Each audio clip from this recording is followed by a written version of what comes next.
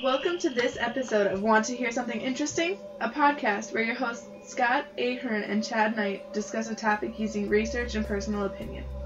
The topics will be wide and varied, but approached with the researcher's eye. Will everything we say be 100% accurate? Probably not, but we are striving to be as accurate as we can be. Every month on the 1st, a new topic will come your way. Occasionally, though not usually, there may be some language of the adult variety. Listener be warned. Now, here are your hosts, Scott and Chad.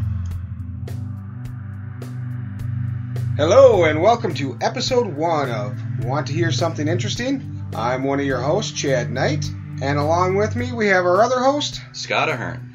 And tonight, I want to talk just a little bit about what we're going to be doing here. We're going to pick a topic once a month. We're going to do our research. We're going to sit down and we're going to talk to you about it. So, with that in mind, tonight we're going to start somewhere in the middle of, reality and the afterlife. So we're going to talk ghosts and ghost hunting tonight. I think what we should do is we should start off by just letting you guys know where we sit on these on this topic personally. And I'm going to let Scott go first. So if you want to tell us all what you think, how you feel. Okay. Well, as you know, I'm originally from Boston, Massachusetts. We have lots of very old buildings, great historic battle sites, and even not so much battle sites like, for example, the Boston Massacre. Lots of bloodshed, lots of death in the area, and has been for several hundred years. I was going to say a lot of time to do that stuff. Exactly. So for me, based on growing up in that environment and things that I've seen with my own eyes and felt with my own goosebumps, I tend to lean towards the side that, yes, ghosts exist. I'm not sure what they are, and I don't think there's as much out there as we hear people saying there are. I'm kind of I'd say I'd describe myself as I believe, but I look to verify. What about you?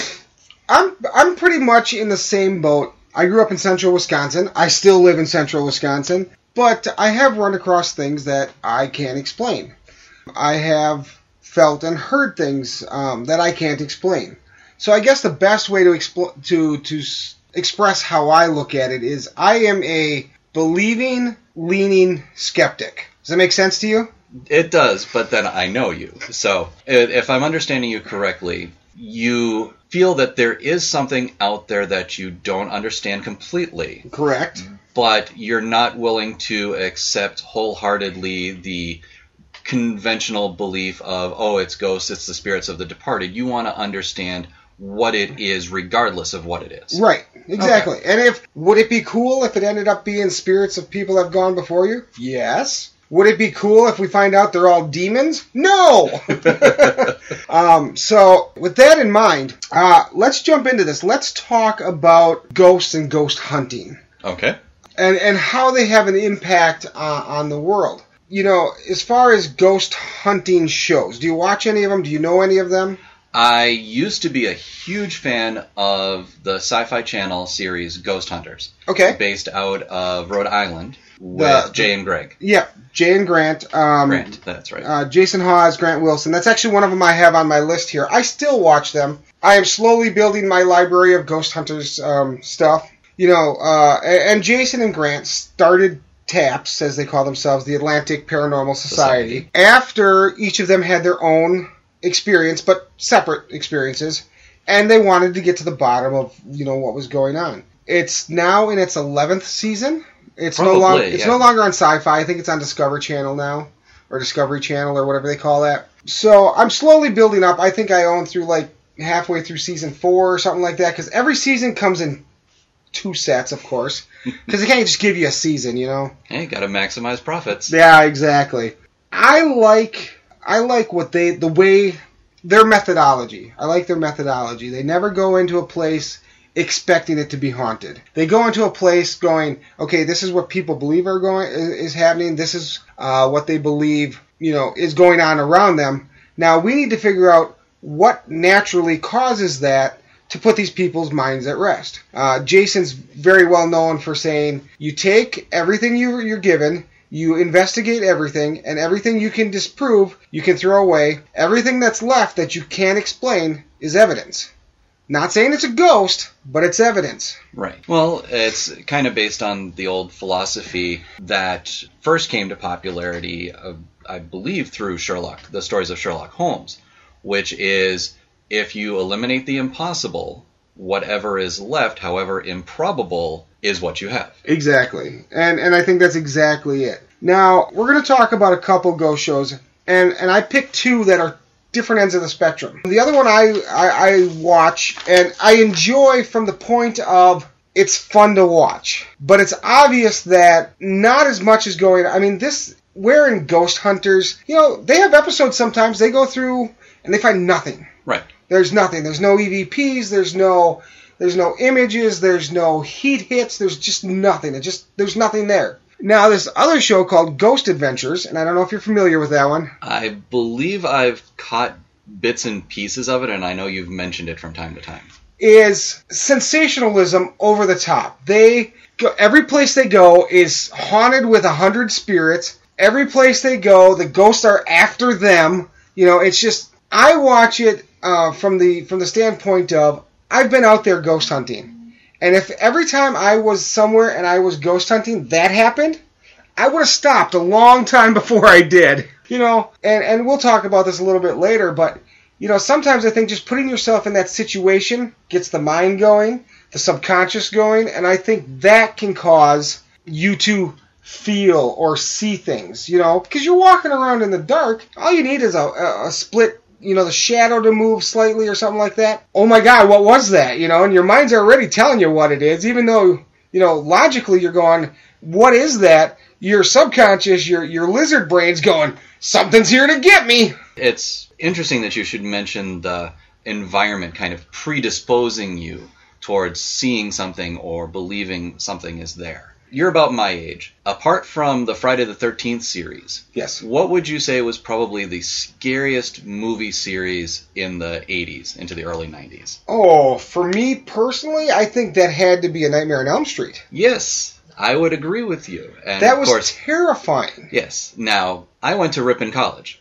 Okay. Here in Ripon, Wisconsin, down over a little east of Wausau towards Fond du Lac. There is a cemetery in the middle of campus that you have to walk past to get to the cafeteria where of all course the meals there are. is. Yes. The interesting part is that it's on the corner of Elm Street. And when freshmen come to campus or prospective students come to campus and they're given a tour, they're always brought by the gravestone of young Frederick Krueger. Are you serious? I am completely serious. On it is Elm actually Street. on the cemetery on the corner of Elm Street. There is a Frederick Krueger gravestone from, I believe, either the late 1800s or early 1900s. Wow. So it has absolutely nothing to right. do with the story.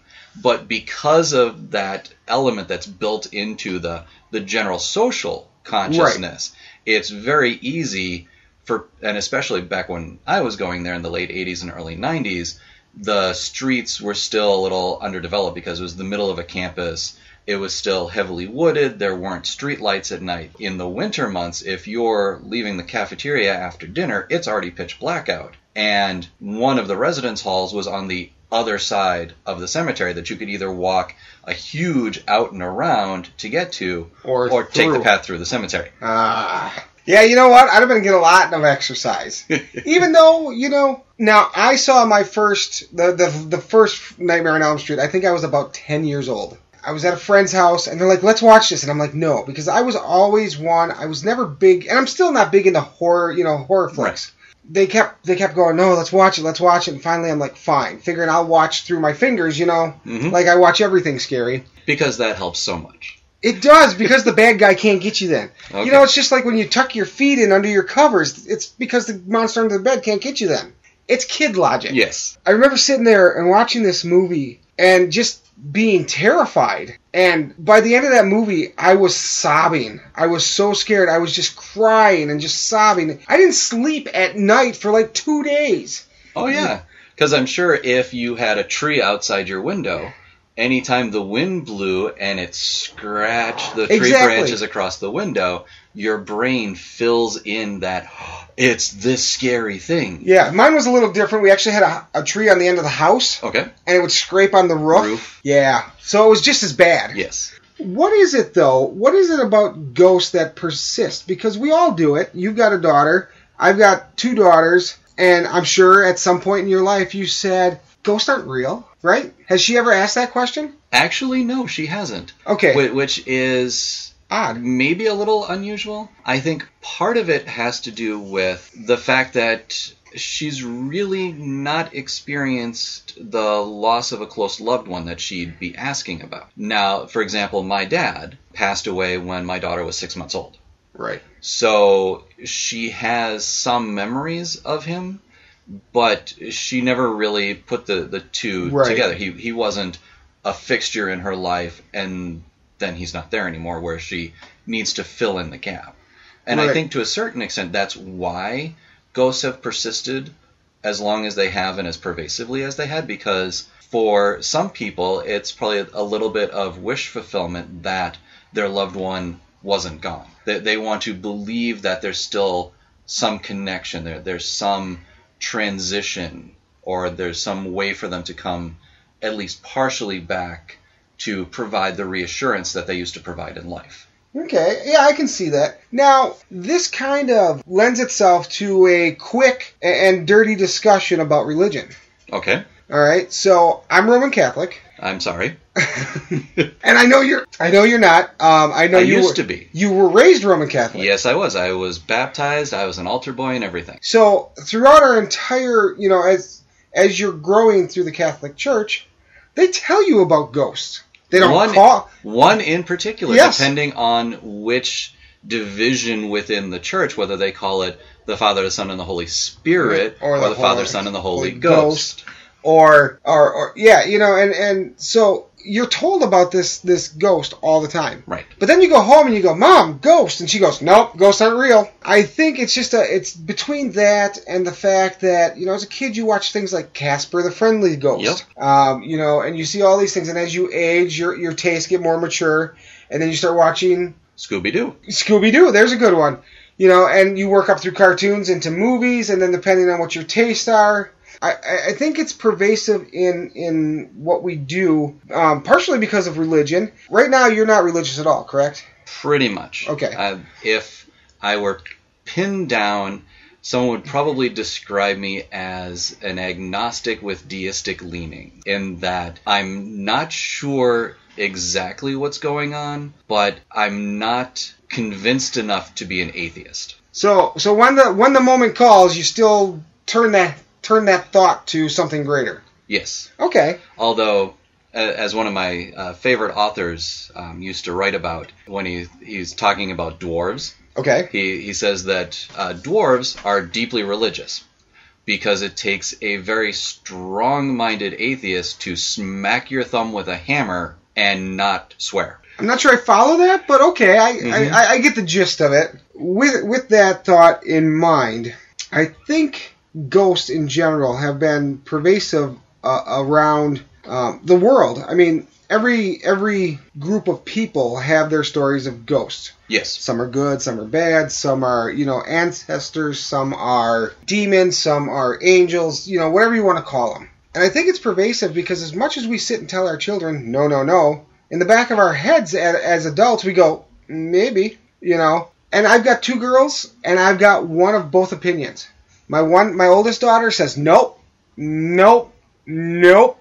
And my youngest daughter goes, it makes sense, and this is why it makes sense. And she could tell it a whole lot nicer than I could, so we're not going to go there. But, and I guess it might have something to do with the environment people grow up in, too. Like, your daughter, I'm sure you guys don't sit around watching a lot of ghost stories and telling ghost stories and that kind of stuff. Nope. See, where my girls have grown up watching me watch Ghost Hunters and Ghost Adventures, and anything else I can find on TV that has to do with ghosts and aliens and UFOs. And it all started as a thought of conspiracy theories. That's where it all starts from. Okay. So, you start looking at these conspiracy theories, and then, that leads easily into aliens. Okay. And then from aliens, you start hearing about other things, and then you start looking at other things that are, I guess the best word is pseudosciences. Okay. And that's what led me to ghosts, along with a few things that I've witnessed throughout my life, which we'll talk about those things later. Okay. Now,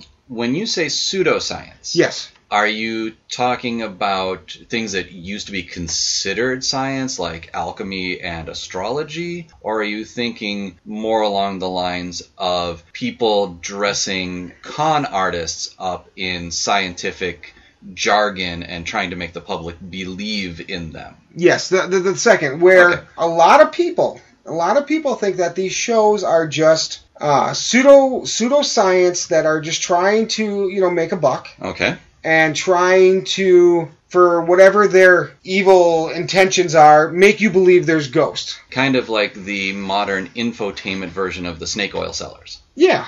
Okay. Yeah, exactly.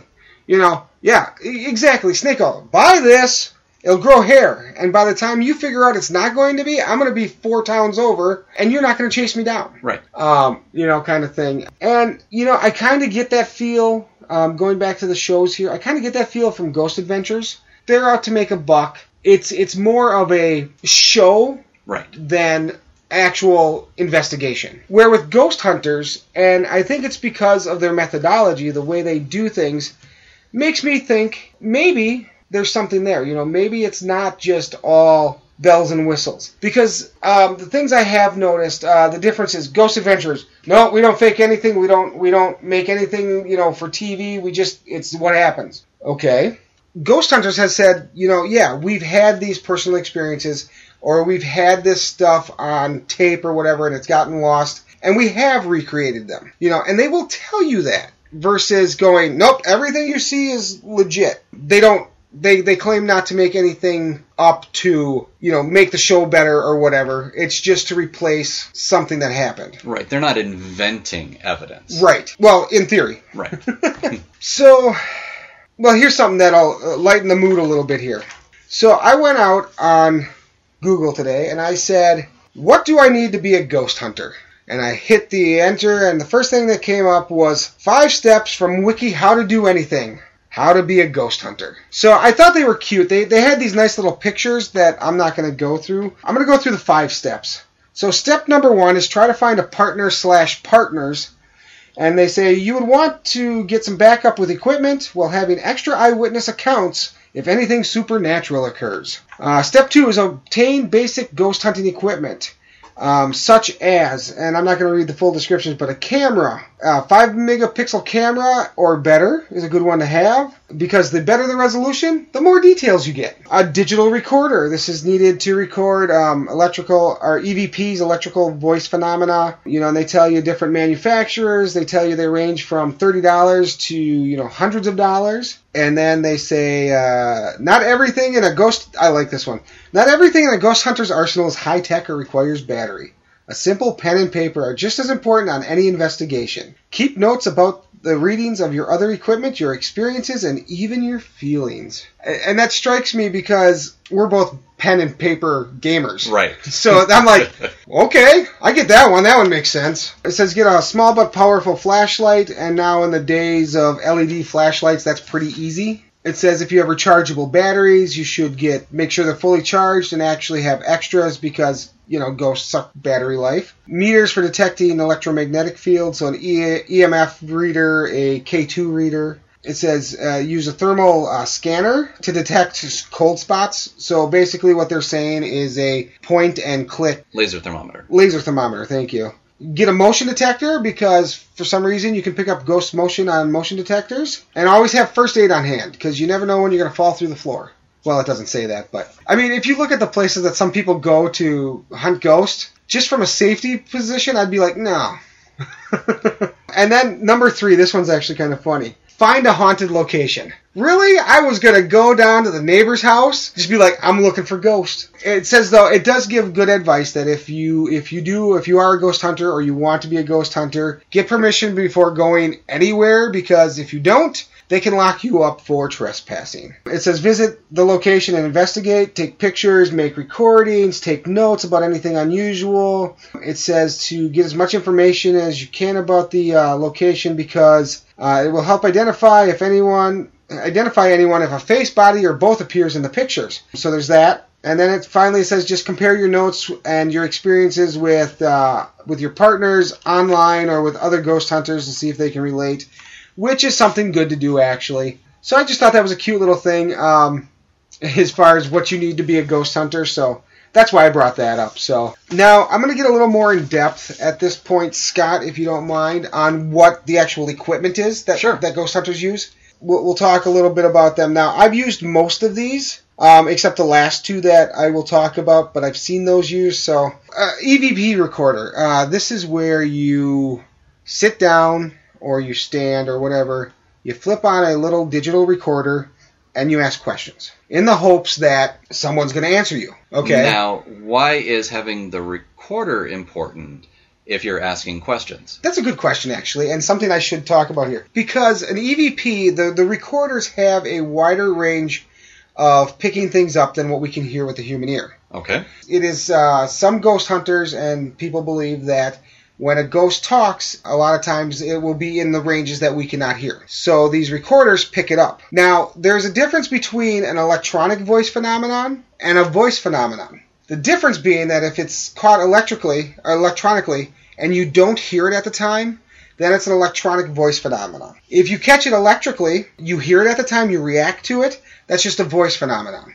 Okay. Now, I have been witness to EVPs. I have never heard a voice phenomenon, which is probably good because I'm a big guy, but I'm pretty sure, the Scooby-Doo outline when they take off, the pew, and there's the outline in dust. Yes. I'm pretty sure that's what would happen. Okay. Now, with this increased frequency range or bandwidth, yes, do you think maybe that has something to do with the folklore or general belief that dogs and other animals are sensitive to the presence of ghosts? That maybe, because we all know that dogs hear at a wider range of frequencies than humans do. Right. Do you think it's maybe they can hear in that range and that might be part of it? It's quite possible. I have read quite a bit on animals interacting with on-scene forces, for lack of a better word. You'll get dogs that normally are quiet, subdued dogs, and then, once every 3 weeks or something, they sit in the basement, they look in the corner, and they bark, bark, bark, bark, bark, bark, bark,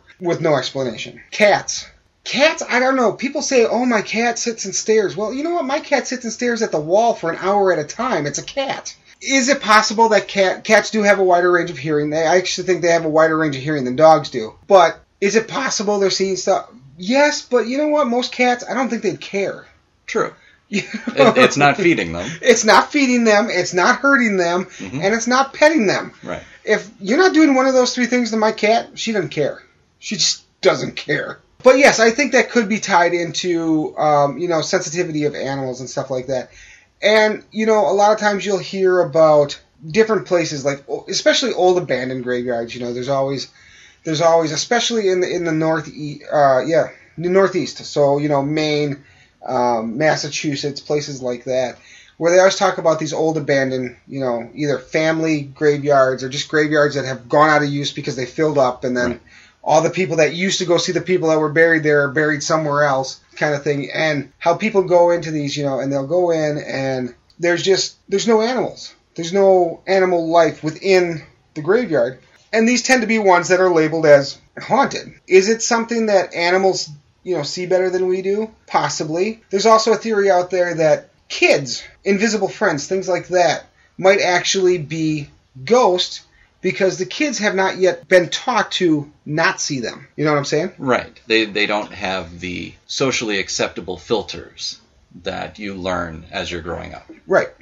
Yeah, I think so. But EVPs are kind of creepy because they're usually in a very low register. And when you play them back, no matter what they say, they usually sound creepy as hell. You mean like it's down here? Yeah, exactly. Okay. Mm-hmm. It's just, it's, and you can tell, when you listen to a voice, even if it's low and gravelly, you always get a feeling, or at least I do, of whether it's male or female. And when we talk about personal experiences, I'll get into one where I was actually on a ghost hunt, and we'll talk about that. But, there are people that say it's just random wash of random sounds and static and, all this kind of stuff.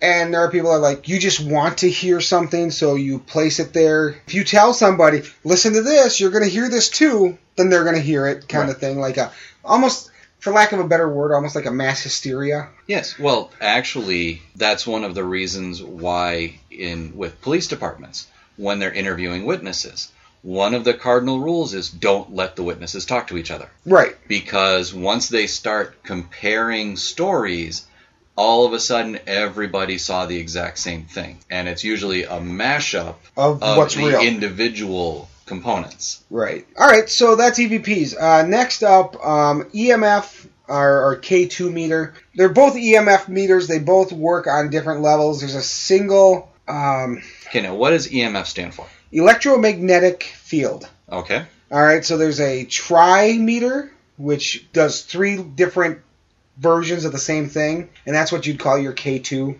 Okay. And an EMF meter is just your standard. You can walk around, you can get the background electromagnetic field. Now, what would cause the background electromagnetic field? Everything. Your electricity in your house, your wiring gives off EMF. Lights, even if they're not turned on, can give off EMF. If you have...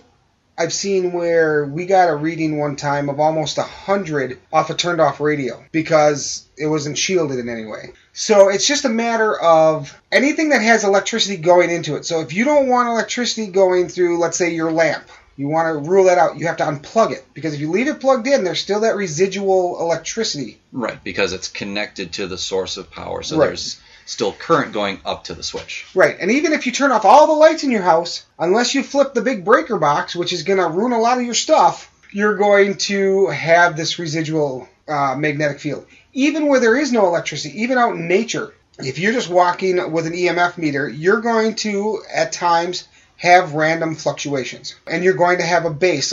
Usually base in nature is somewhere between 1/4 and 1/2 milligauss. Okay.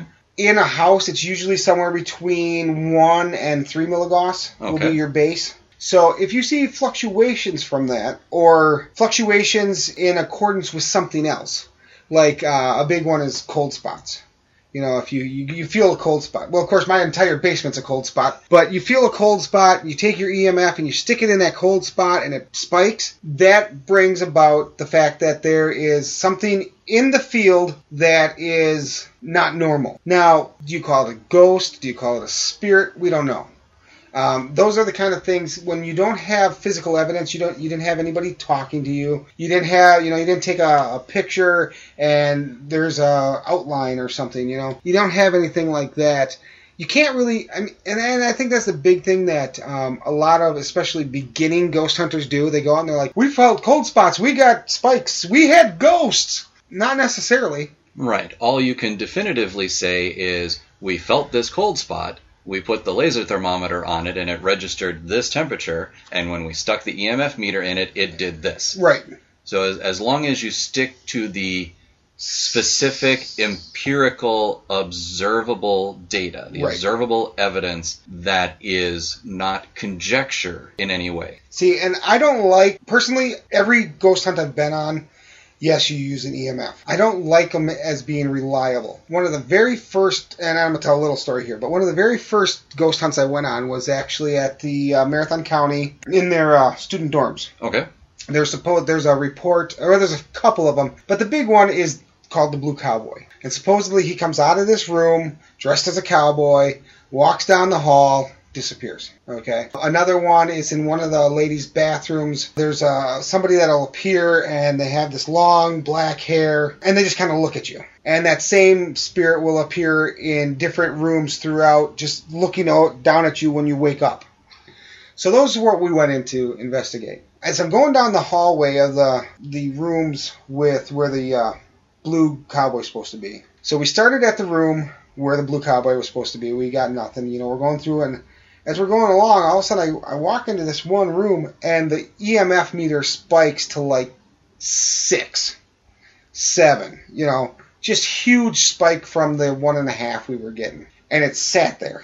And I was with somebody else, and I said, look at this. And he looked at it, and he goes, that's really weird. And I said, and, I was new, too. I'm like, what does this mean? He goes, well, let's go around the room. We're going around the room, and it's popping, and it's getting higher. And the closer we get to the window, it's getting higher and higher. And we get to that window, and we look outside, and he goes, look. And I look outside, and there is a electrical cable about the size of a small frying pan coming into this building. Okay. That's what was spiking it. So, anybody, especially on that end of the dorm, anybody that's sleeping in those rooms, if they're sensitive to electrical magnetic at all, they're going to get messed up. It's just going to be... Now, that reminds me of something I saw in several episodes of Ghost Hunters. It was something they talked about called a fear cage. A fear cage, yep. I live in one. We're sitting in one, actually. We are sitting in one. We've got the breaker box over there. Mm-hmm. Everything's running out.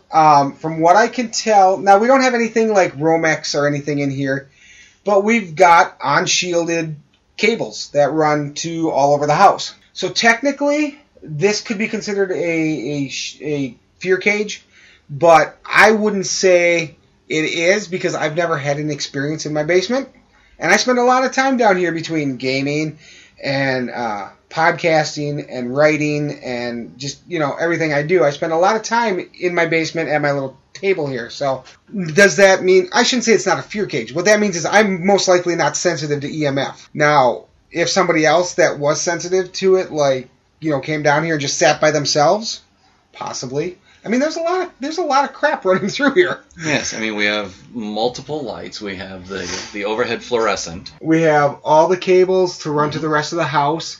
And they're in two big bundles that run. So I mean it's those things that, yeah, if we brought an EMF meter down here in this area, it would be big. So that's EMF meters, that's what they do. Next is full spectrum cameras. Full spectrum cameras capture visible and near infrared light. Okay. Theory with this is if you're snapping that and there is an entity that wants or is in the process of revealing itself, you will capture that in this full spectrum, okay? I've had very limited use of this, but I've done it a time or two. I've never seen anything in it, but I get the theory. I know what it's supposed to do, and it makes sense. If you take let's say a full spectrum picture of a city from above, you're going to see where the heat is. You're going to see where you have a lot of smoke or, pollution in the air. That's all going to come out because it's all in different spectrums.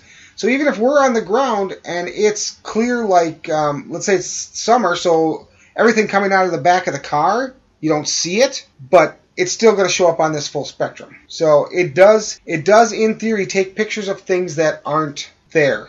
Now, I remember reading about and hearing about a number of years ago that there was this phenomenon called Kirlian photography. Okay. And it was purported to have captured the images of ghosts or other things. Now, what you're talking about isn't that. No. What you're talking about is something that is taking reliable, repeatable, scientifically founded procedures and equipment and basically just rendering spectra that are outside what our eyes can normally pick up and translating it into something that we can see. Right.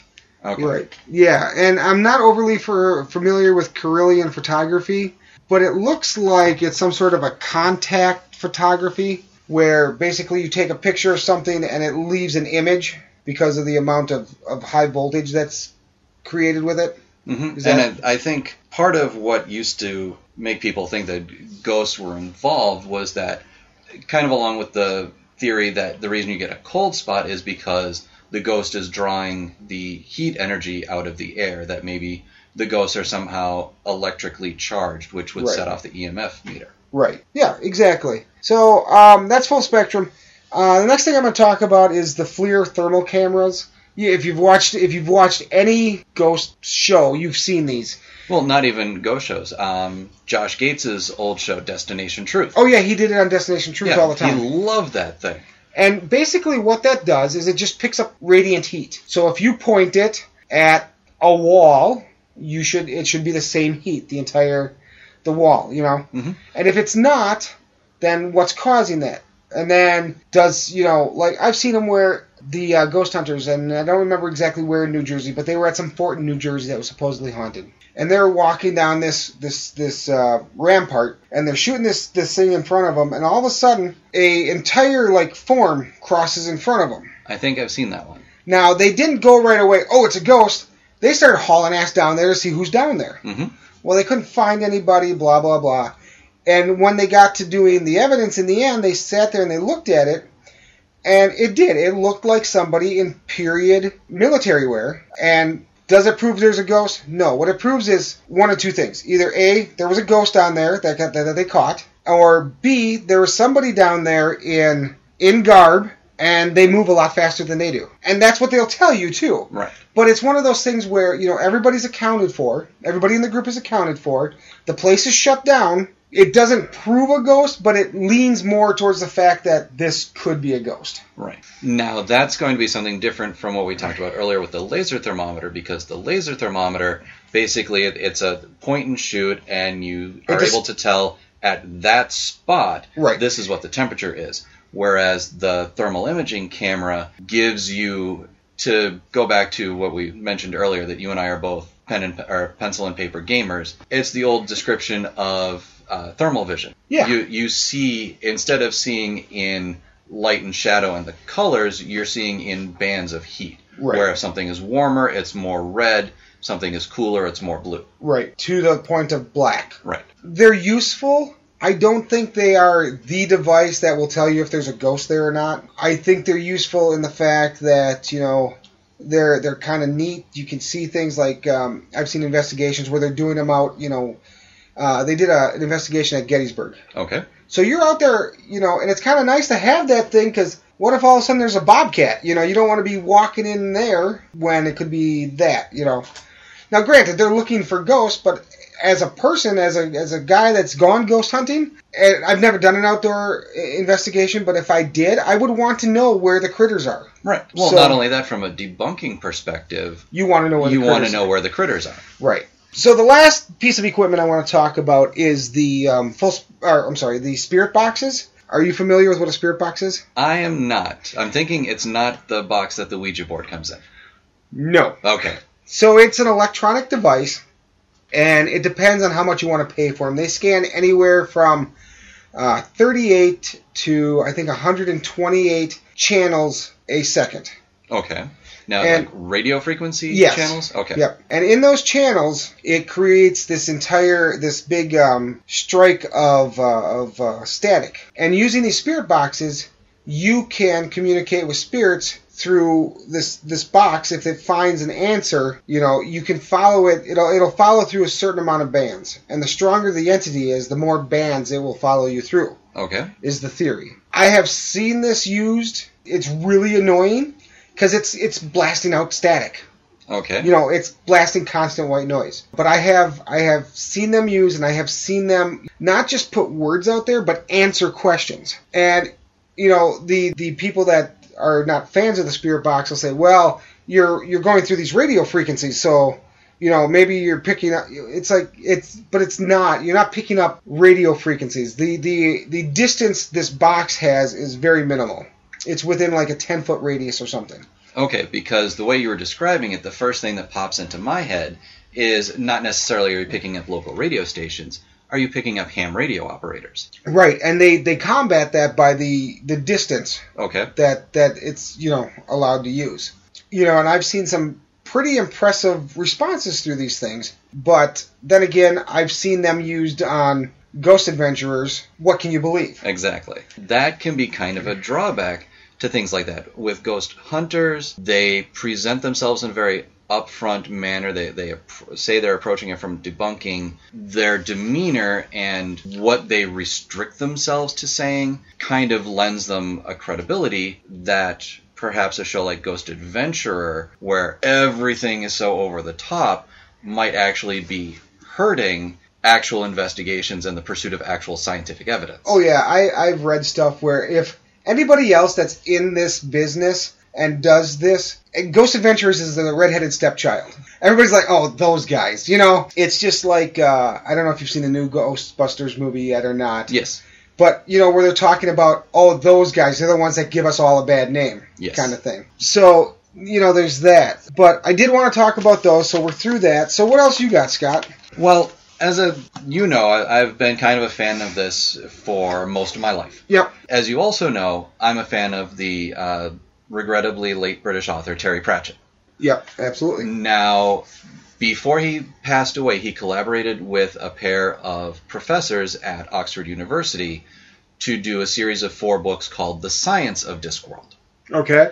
And it's really interesting. It's kind of a blending of fact and fiction where basically the 2 scientists have been writing nonfiction books trying to explain scientific theories and everything to the average person. And they collaborated with Terry Pratchett to say, okay, here's what we want to talk about. Can you write us a story that'll help us explain it? Oh, okay.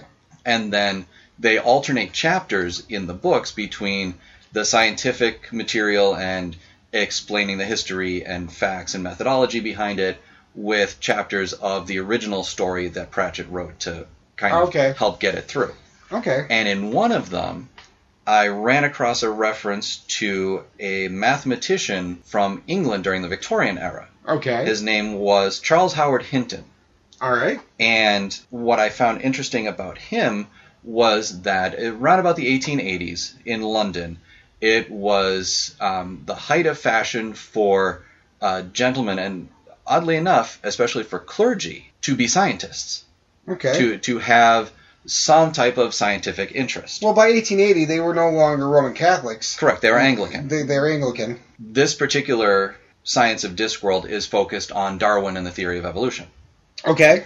And what a lot of people don't remember about Darwin is that he was actually a village curate. He was from a social strata family that he was expected to go into the church. Okay. But because he was expected to go into the church, he was expected to be a scientist as well and to contribute to scientific learning and everything, which was what led him to make his voyage to the Galapagos. Okay. One of the other fashions at the time was the recently discovered 4th dimension. Everybody knew about the 3 dimensions, length, width, height, right, etc. And some other scientists of the era had postulated that time was actually the 4th dimension, that you had the regular 3 dimensions of physical space, but then you had its impact in time, giving it that 4th dimension. And Hinton, in 1880, wrote a paper called What is the 4th Dimension?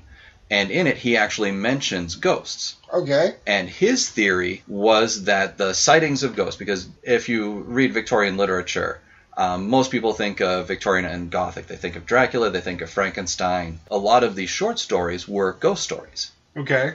And what he thought was that those ghost sightings and the ghosts were actually people who had slipped along the 4th dimension. Okay. And so they had moved slightly out of time, which was why sometimes they could walk through walls, because in their time, that wall's not there. And it was actually so popular, it caught on so well, that in 1884 he wrote a second paper entitled Ghosts Explained.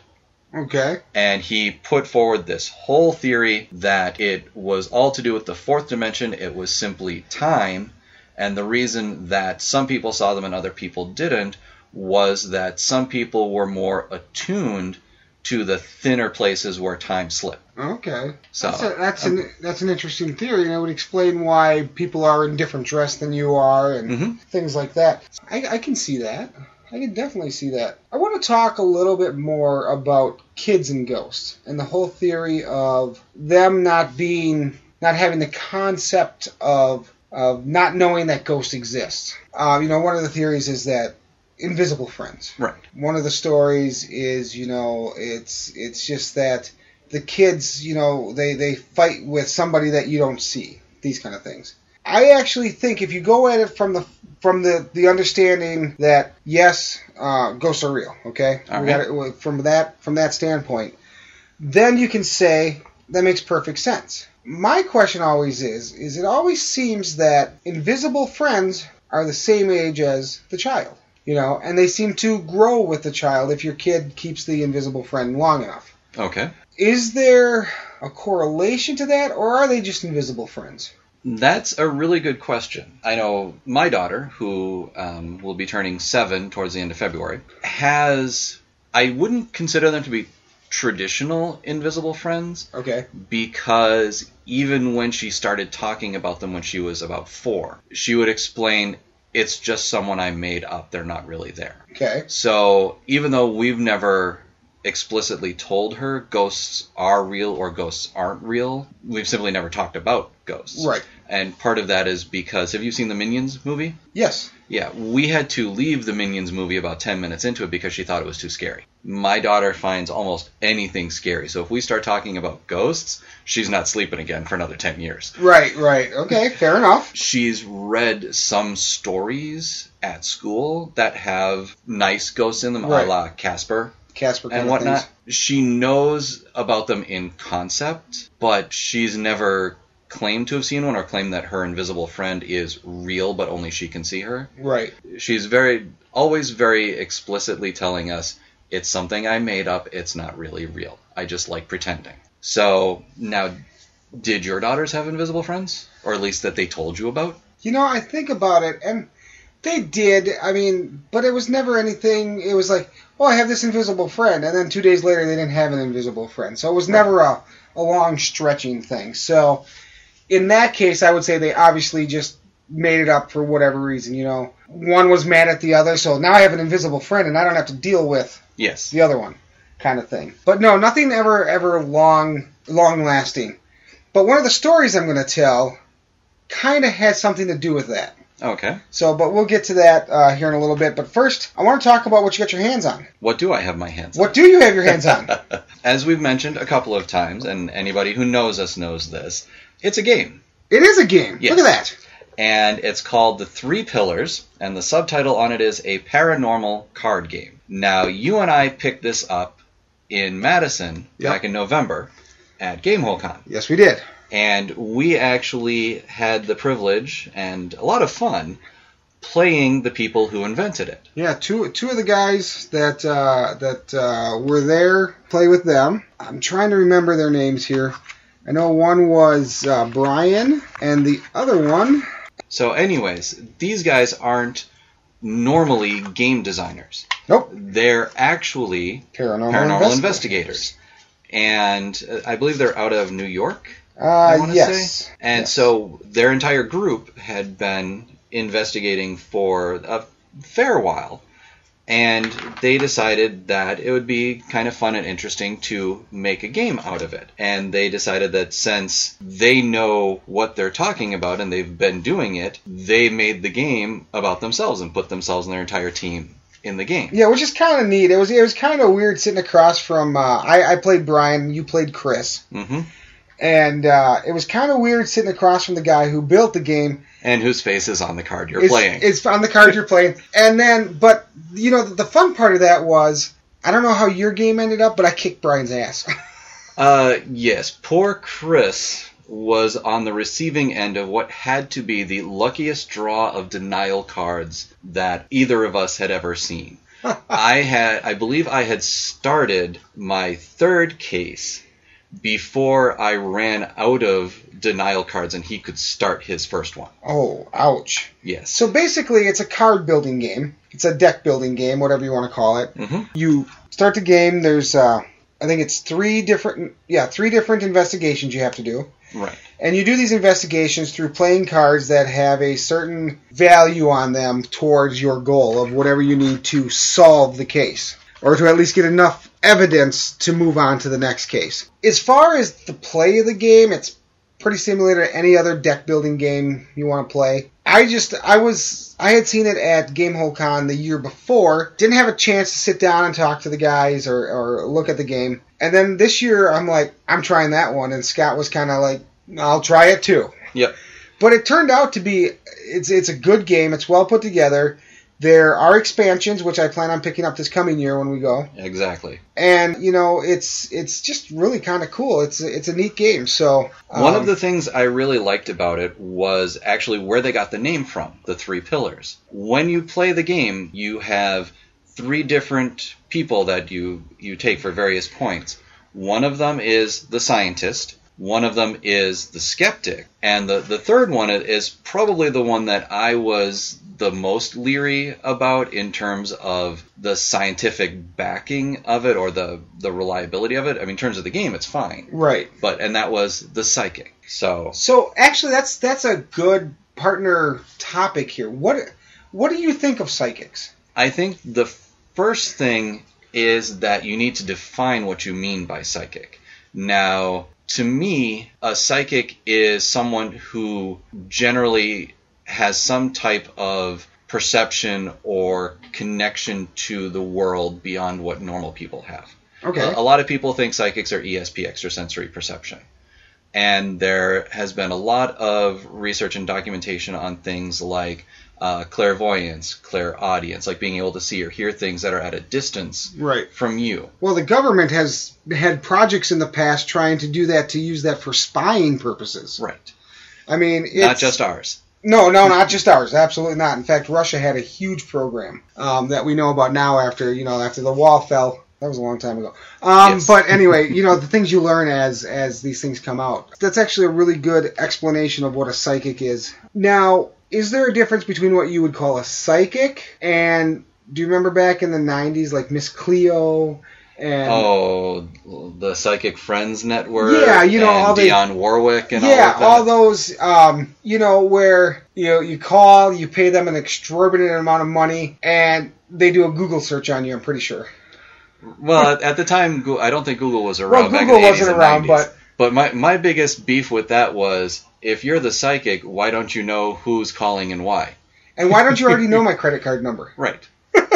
Although I'm glad they don't, because I'm sure they'd run up quite a bill. Like everything, is there the possibility that there are psychics? Sure. Were Miss Cleo or Dionne Warwick or any of these people psychic? No. I would almost lay money that not one of them was psychic. Other than the fact that they were able to take your money and they knew they were frauds. So maybe that's how they were psychic. Mm-hmm. But I mean, there was a big push for that kind of stuff. You go back to the 19 teens and the 1920s. They called it spiritualism. Right. But it was huge. And it was all based around the fact that a medium could come into your house, and through the medium, you could talk to your deceased relative or friend or whatever. And it was the same deal. You paid them a lot of money in the day. It might have been $5 or something to have this medium come to your house. Or in a lot of cases, you would go to a medium's parlor. Right. Which already had all the tricks set up, so they didn't have to fake anything. Well, more than they would.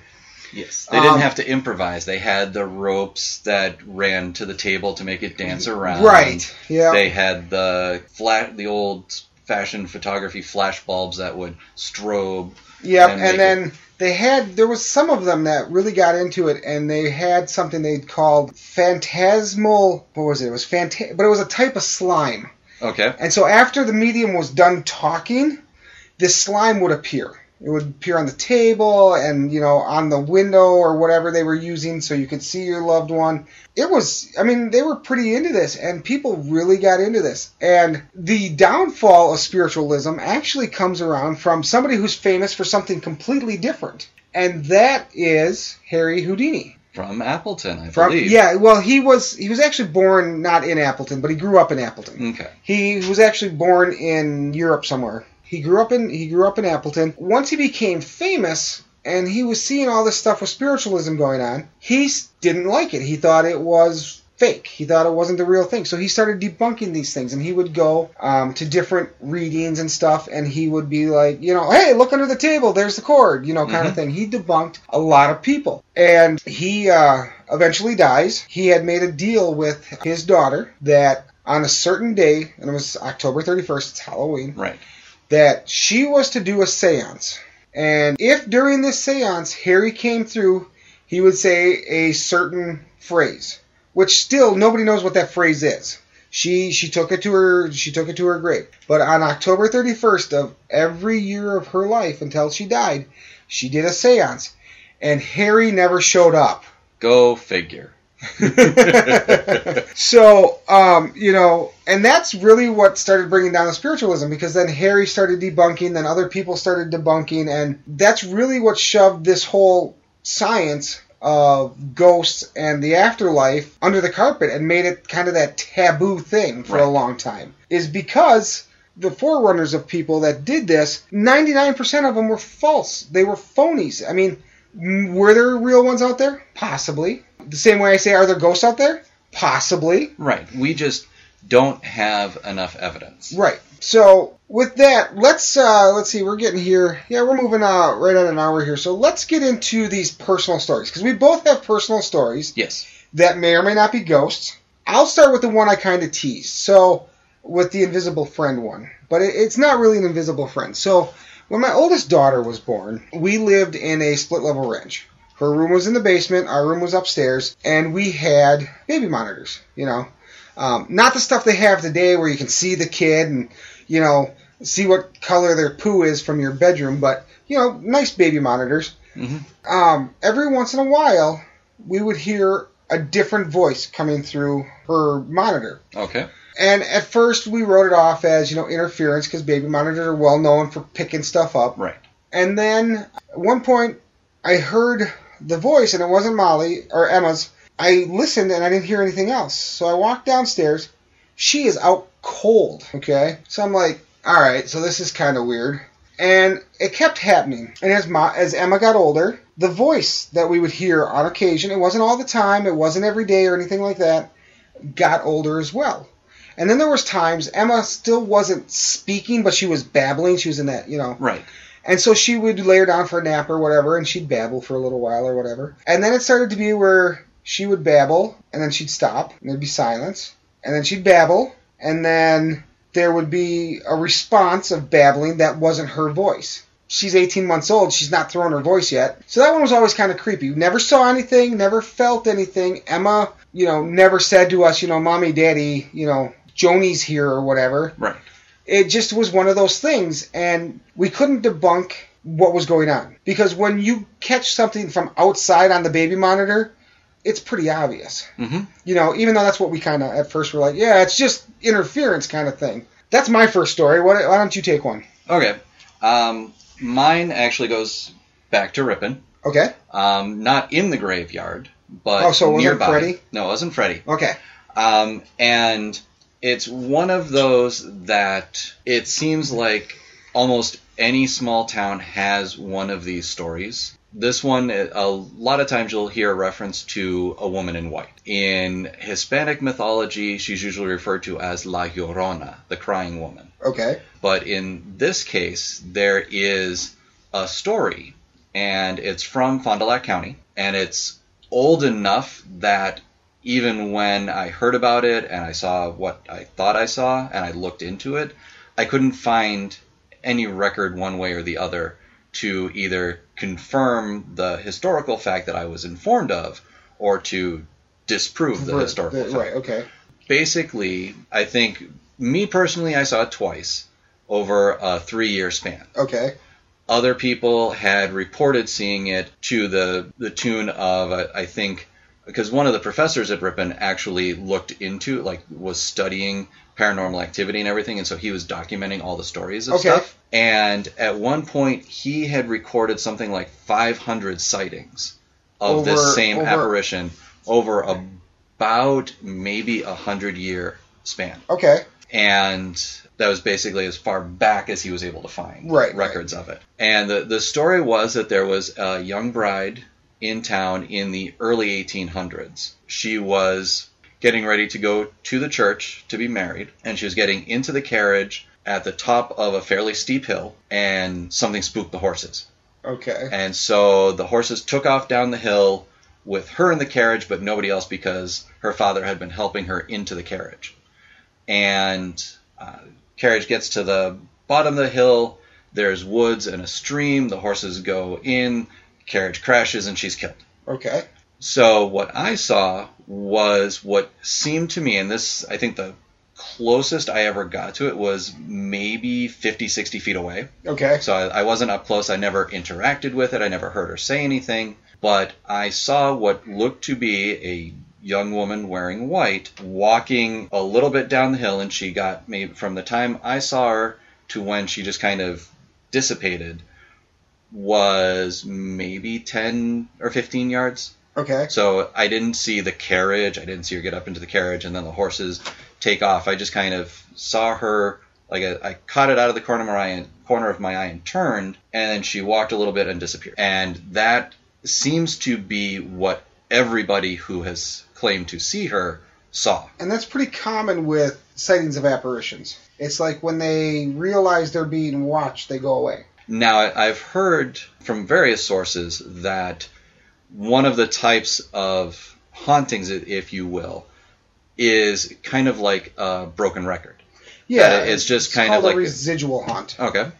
That it's basically they just repeat the same action over and over again. They're not aware of their surroundings. It's almost like you're watching a DVD on a loop. Right. What it is, what residual hauntings really come down to is there was a energy mark made in a place and at a time. So a lot of these things will repeat on a certain day or a certain time of day, or, you know, there's a story in one of the castles in England where every year on a certain date you can watch a woman running down one of the hallways and being followed by a guy with a knife, and he catches her and he kills her, and it does that once a year, every year supposedly. And it's like, supposedly you can go and watch it, you know. But yeah, that's what a residual haunt is. There's no intelligence behind it. It's not even, residual haunts I wouldn't even classify as ghosts. They're just energy marks. Okay. So, in my opinion. So, but that's what you're talking about. So you saw her out of the corner of your eye, she dissipated. You saw her twice. Now, did you see her in the same space both times? Or same spot. Same spot. Okay, yeah, so that's most likely a residual. Let's see, my next one, I was ghost hunting, and we had been called to a house where there was a little boy who was talking to a certain person. He would, and then they would catch him at night. He'd be sitting up in his bed or standing up in his bed talking to somebody, and they couldn't figure it out. So they called us in, and like most ghost hunting groups, you know, we don't charge a fee. They didn't do anything like that. So we went down there. We drove down there, and we started investigating. It was a small house. There was 4 of us, and 4 of us. I mean, it was 4 of us really kind of filled the place up, you know, as far as with our equipment and stuff. So we're in there, and we set up a camera in the boy's room, and he went to sleep, and we did EVPs, and we did that kind of stuff. And they had one of these houses where they don't really have a basement. They have a root cellar. Okay. The rest of the house was actually off the ground, probably 6-8 inches. Okay. So we went outside at one point, and we're taking pictures underneath the house, you know, and stuff. And have you ever heard of a vortex, a spiritual vortex? I think so, yeah. Okay, so we captured one of those on film. We took a picture of one, and it was right under this kid's bedroom. It was when we started piecing things together, it was really kind of weird. So at one point, we're done doing our investigation, other than we're letting the camera run, and we're watching the kid on the TV in the living room. We hooked it up to their TV, and we're watching as he's sleeping. And it must have been 11:30, 11:45 at night. He sits up in bed, and he turns right towards the door. He starts talking, you know, and we're watching. And at the same time, I get this feeling like somebody is standing. The way this house was set up, his bedroom, the couch we were sitting on went right up against the side of his wall of his bedroom. Okay. It felt like behind me and at the end of the couch, like right outside his door, somebody was there. And I kind of look over my shoulder, and there's nobody standing there, you know, but I keep it, at this point, I'm like, I'm holding on to this one. We'll talk about it on the way back. And so we watched him, and after like 15, 20 minutes, he laid back down, went back to sleep. We collect all our stuff, and we leave, and we're on the way back, and I said, did anybody else, and one of the other ladies that was there looks at me and goes, feel the woman standing outside his door? And I'm like, yeah. You could tell, it was weird. It was really weird, because you could feel there was something there. I'm not going to say it was a ghost, but it was something there. It felt female, because like I said, didn't see anything. Right. Felt like it was nurturing, like it was watching over, you know, not so much as a I'm watching you kind of creepy thing, but like a watching over the boy kind of thing. And it was just really weird to have that verification, you know, just like I didn't even finish what I was saying, and she's like, yes, there was a woman standing outside his door. That was one of the really creepy ones. And like I said, we caught that vortex under where his bedroom would be, and it was just, but there was nothing about that, and I say this in air quotes, nothing about that haunt that felt bad. Right. It didn't seem to be threatening. Right. At all. In any way. Like, it knew we were there. It knew the boy was there. It knew, you know, that we meant the boy no harm. We were trying to help him kind of thing. Part of me thinks that's why she showed up when she did. To let us know that she was there and that she wasn't trying to do anything bad. You know, and we did our report, and we reported back to the people, and, you know, they're like, and we're like, you know, if you want to get rid of it, you know, we got people you can call, blah, blah, blah. And they're like, no, if it's not an issue, and that's the last I'd heard about that one. So, do you have another one? I do, and this one actually goes back to our earlier discussion about animals. Okay. As you know, I'm a huge animal lover. At current time, I have 2 dogs, 3 cats, and a goldfish in my house. However, a few years back, I only had 2 cats and 2 dogs. And one of the cats ended up being injured while we were cat sitting for friends of my wife's. Okay. And she ended up throwing a clot, and we had to have her put to sleep. So for several weeks afterwards, our other cat would wander around the house in the middle of the night meowing. And he'd done it occasionally before our other cat had died, and it was usually the 2 of them would meow back and forth. Okay. It was like if one's up at the front of the house, the other's at the back of the house, they're like, hey, where are you? I'm over here. Okay, and then they'd meet up and do whatever. Right. And so I kind of jokingly told my wife that, oh, he's still talking to the other cat. And then this one night, I'm woken up by meowing, and I'm like, what is he doing? And I sit up, and I realize that the meowing that I'm still hearing is coming from the front of the house, and our still living cat, who is on the bed next to me, is sitting up, and his ears are perked up, and he's not meowing. He's not the source of the meowing. Oh. And then it went on, and I could actually hear a change in tone as if it were coming closer. And then our living cat hopped down off the bed, meowed, went out of the room, and I didn't hear the other meowing anymore. Interesting. Yes. Yeah, I've heard stories of where, pets, if they're bonded to their owners or bonded to other animals, will do things like that, where they'll stick around. The last story I'm going to tell is probably the scariest story I've got. I mean, I've got more stories than these 3, but I was, again, with this group ghost hunting here in town, and we went to an old theater downtown that was going to be renovated. Actually, it was, when I went, it was like the 3rd time the group went, but when I went, it was actually amidst the renovations. They were going to turn it into a nightclub. Okay. Which they did eventually. It took them a lot of years to do it. We went in there and we were going to do a investigation. They had been there before and they had caught certain things in conjunction with... Were you familiar with the Rogers Theater at all? There was the main level. There was 2 theaters. Oh, the one by the highway and the county market? No, the one that was a market. Downtown by the mall. Okay, then no. So when you went in, there was 2 theaters on the main level. You went upstairs, there was 2 theaters upstairs, and then there was one in the basement. Okay. And there's stories. At one time, this building's been in Wawassa for a long time. It was a mortuary. It was an auto repair shop. It was reportedly a house of ill repute. Okay. So through its life, it's been a lot of things.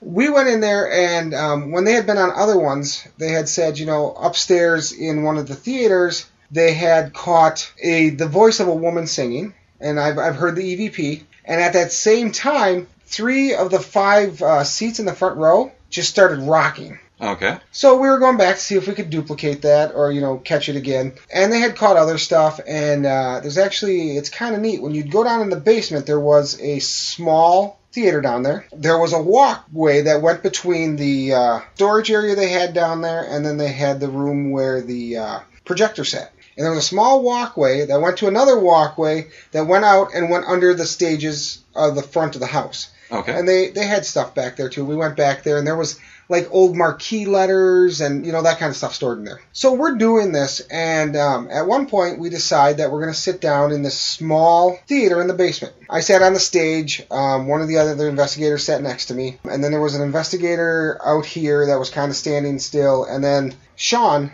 was kind of walking around. And at this point, there were no seats anymore, but there were the little nuts, the nub from the nuts sticking up. So, and he's walking around, and as you listen to the recorder, I had caught something out of the corner of my eye, something move in the shadows. I didn't know. At that point, I didn't know. I didn't think about it. I pointed. I said, did you guys see that? It's pitch black in there. There's no lights on. I knew it wasn't Sean because he was carrying the the recorder, and he was over the other direction. So he was off to my left, and I'm pointing to my right. And they're like, why? What'd you see? And I said, something in that corner moved. And then Sean catches his toe on one of those nubs. Right. And he almost falls, but he manages not to fall. And he said something, and he goes, man, that would have sucked if I'd have fallen and hit my head or something like that. And we caught the creepiest EVP ever. He said, yeah, Sean, that'd be cool. So, of course, we didn't hear that at the time. Right. Right. A little bit of time passes, and I'm sitting on the stage, and all of a sudden, I can't breathe. I mean, I'm like straining to breathe, and I can't figure it out, and I'm just like, and I'm cold. Now, it was in the basement. It wasn't the warmest place in the world, but I mean, I got cold and, goosebumps and the whole works, and I said, guys, I got to get out of here. So we all get up, and we flip on the flashlights, whatever. We go outside. The minute I crossed the threshold out of that place, I could breathe fine. It was the creepiest thing. And so we're standing out in the parking lot and we're talking, and they're trying to get me to go back in, and I don't want to go back in. Now, you're not generally claustrophobic. No, I'm not claustrophobic at all. Okay. They're trying to get me to go back in, and every time I would start towards the building, I could feel whatever was there looking at me, that feeling of being watched. Right. And I couldn't. I tried for almost 2 hours. I could not get myself to walk back in there. I was not in there when it was a nightclub. I was not in there when it's now a church. I will never go in that building again, because that was one of the scariest things I have ever dealt with in my life. For a long time, I wouldn't even drive in that area. I would avoid that corner area where that building is, just because I didn't want to, just nothing to do with it, You didn't want to attract its attention. Right, exactly. That was the one time I've ever done this that I felt like, am I taking something home with me, kind of things. So, ghost hunting's fun, for lack of a better word, but it can get a little creepy too sometimes. Oh, yeah. And like I said when I talked to Sean a few days later, I said, it could have been the environment. I could have psyched myself out. I could have, there's all these possibilities. So was I attacked by a spirit or an entity? I don't know. But I'm not going back in there to find out, kind of thing, Yeah. Well, they do say discretion is the better part of valor. They also say don't poke the bear. Well, I haven't poked you yet. So you got one more to round this out? I do not. I think we're going to leave it with that one, because I agree. That's pretty creepy. Yeah. All right. So thanks for listening, guys. I hope you enjoyed it. There will be a link to an email in the show notes. I haven't set the email up yet, but we'll have a link in there. If you like what you hear, drop us a line. Give us a topic. We'll look at any topic. If you've got something that you think other people would like to know about, or something that you've always been interested in, let us know. We'll look into it. Yeah, so this is not a ghost podcast, just so everybody's aware. We're not going to do ghosts every week. Nope. Every month. But we will definitely come back next month with another neat and interesting topic. So until then, thanks for listening. Have a good one.